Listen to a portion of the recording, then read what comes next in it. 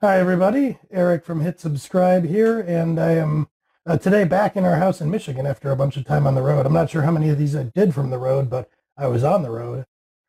Anyway, today, let's see, I am answering yet another in the question or the Q&A for Freelancers series. This one is, I don't have the exact phrasing, but it's basically like, should I advertise my services as a freelancer? And I think there was something in there. I don't have the exact phrasing, but I think there was something in there about like Google advertising. Should you advertise on Google? But like, I'm going to address the subject of advertising in general as a freelancer. So should you, a freelancer is a service provider. So should you, as a service provider, um, advertise? And this is a pretty simple one for me. I would say almost certainly not. There could always be edge cases, exceptions, what have you, but it is hard for me to imagine that going well. And I'm going to get into why that is. And then maybe like what could you do that would make it worthwhile to advertise? So when you go freelance, maybe you've been, a lot of people watching would be software engineers. But if you're what I'll call a technician of some kind, so maybe you're a writer or a designer, probably a knowledge worker, but somebody who is doing a job like labor in some capacity. I think of a laborer as a technician, like you have a craft of some kind, and there are elements of that craft that you become good at. There's a book called The E-Myth or The E-Myth Revisited, where the author of that book categorizes people as or personality elements of people as like technician, manager, or entrepreneur. And the technician is the person or the part of you that really likes doing the thing that you do. The manager is somebody who is kind of tasked with like keeping the business running, and the entrepreneur is the visionary that makes big deals and creates businesses and stuff. And the idea is that each of those three personas exist within each of us, just in different proportions. But people who go freelance often tend to be technician heavy. They just get tired of technicianing at a 9-to-5 job, and they want a technician for themselves.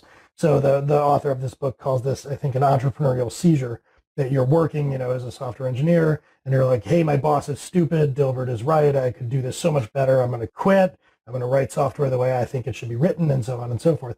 This is the technician mindset. And whatever kind of technician you are, when you go off and you freelance as a technician, usually you're doing this as some kind of generalist. So, I am a software engineer. Even if you say that you're like a Rails software engineer, that's still a generalist software engineer. You might be a generalist graphic designer or a generalist whatever.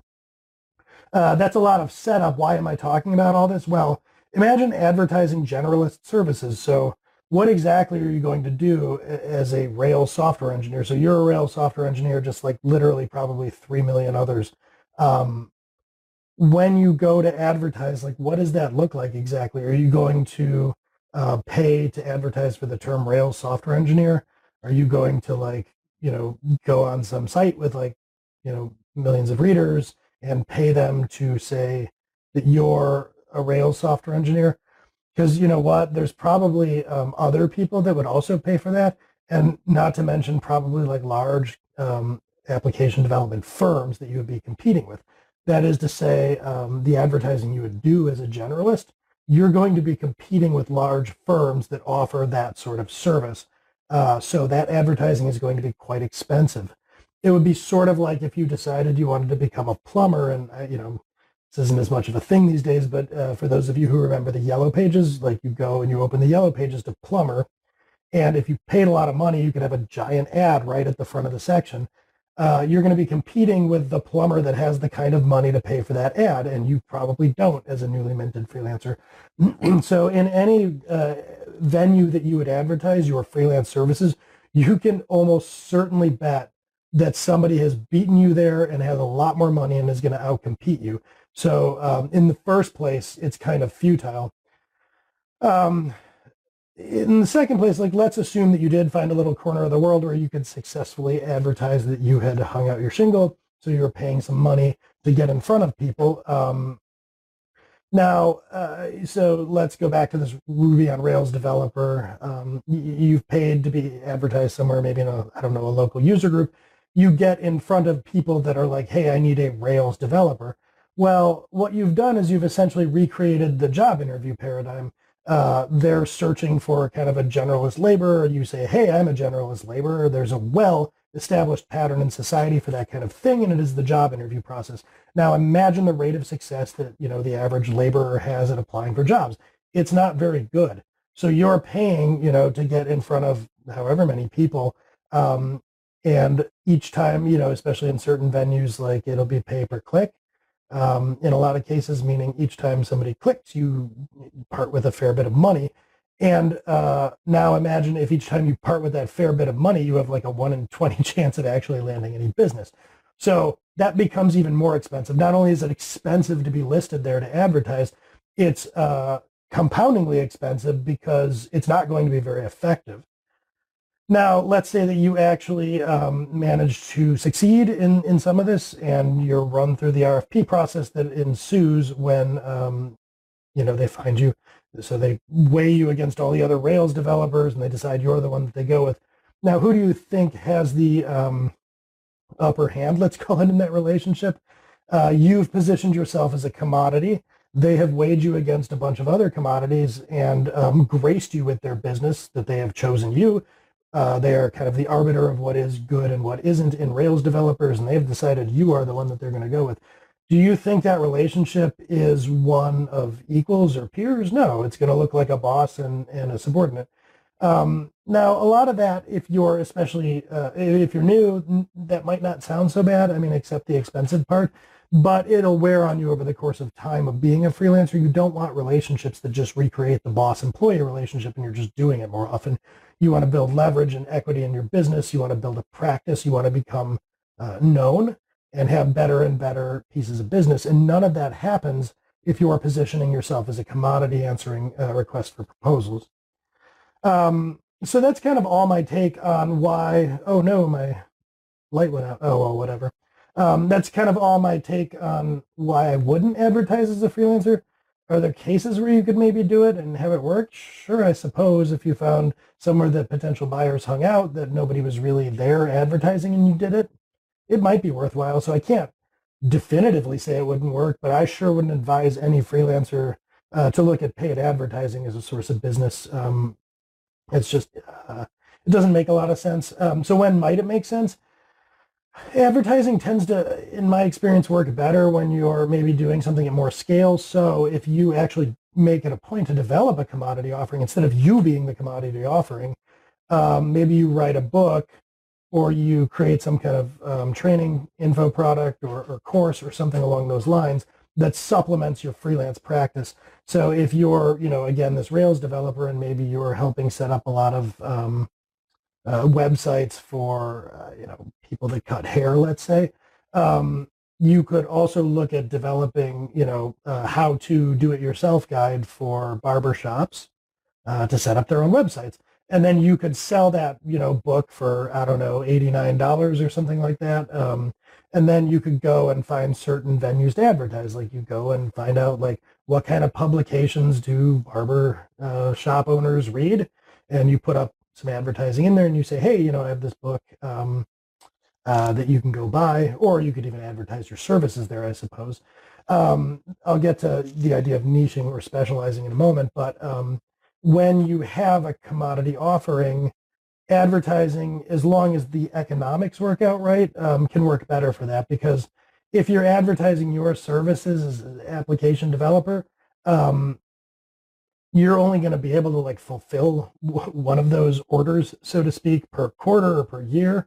So the second you get a business hit, you either take down the ad or you're kind of losing money because you have this ad up and you're going to tell everybody like, hey, I'm busy. I have a 40-hour-a-week contracting engagement. Whereas if you have, a book or an info product, something that you can sell that you've already created, then as many people can buy that and you can get as many purchases as people see the ad, conceivably.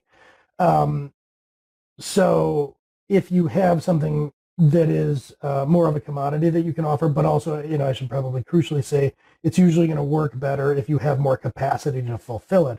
So if it's a book you've written, there's kind of infinite capacity, but maybe you've developed an offering that you can pull off in 2 hours or something, like a productized service.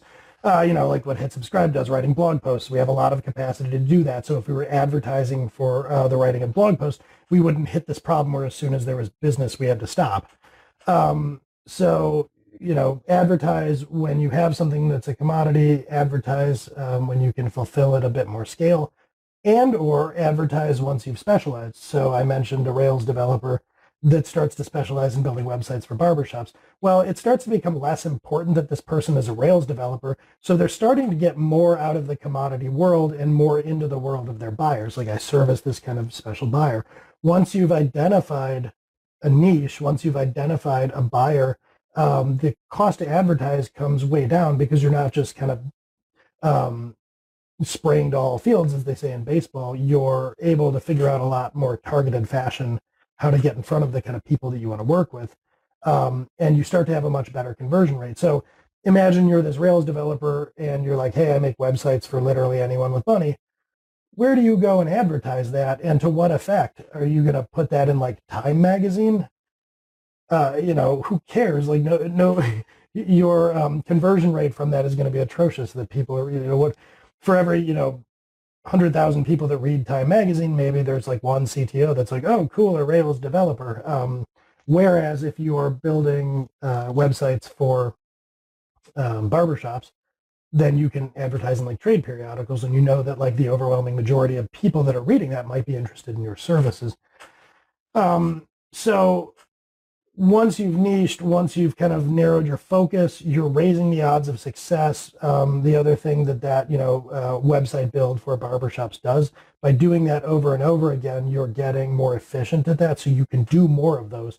Going back to the kind of capacity discussion, if you're building websites for barbershops, maybe you have this template, like you get so good at that, you can bang out like 3 of them in a day. So it gets, more efficient as well.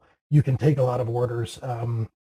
So I think that, that specializing, getting more productized, or building, some kind of SaaS or what have you, as you start to diversify your offerings, hopefully you're doing that, and move away from just kind of trading or like doing kind of commodity labor.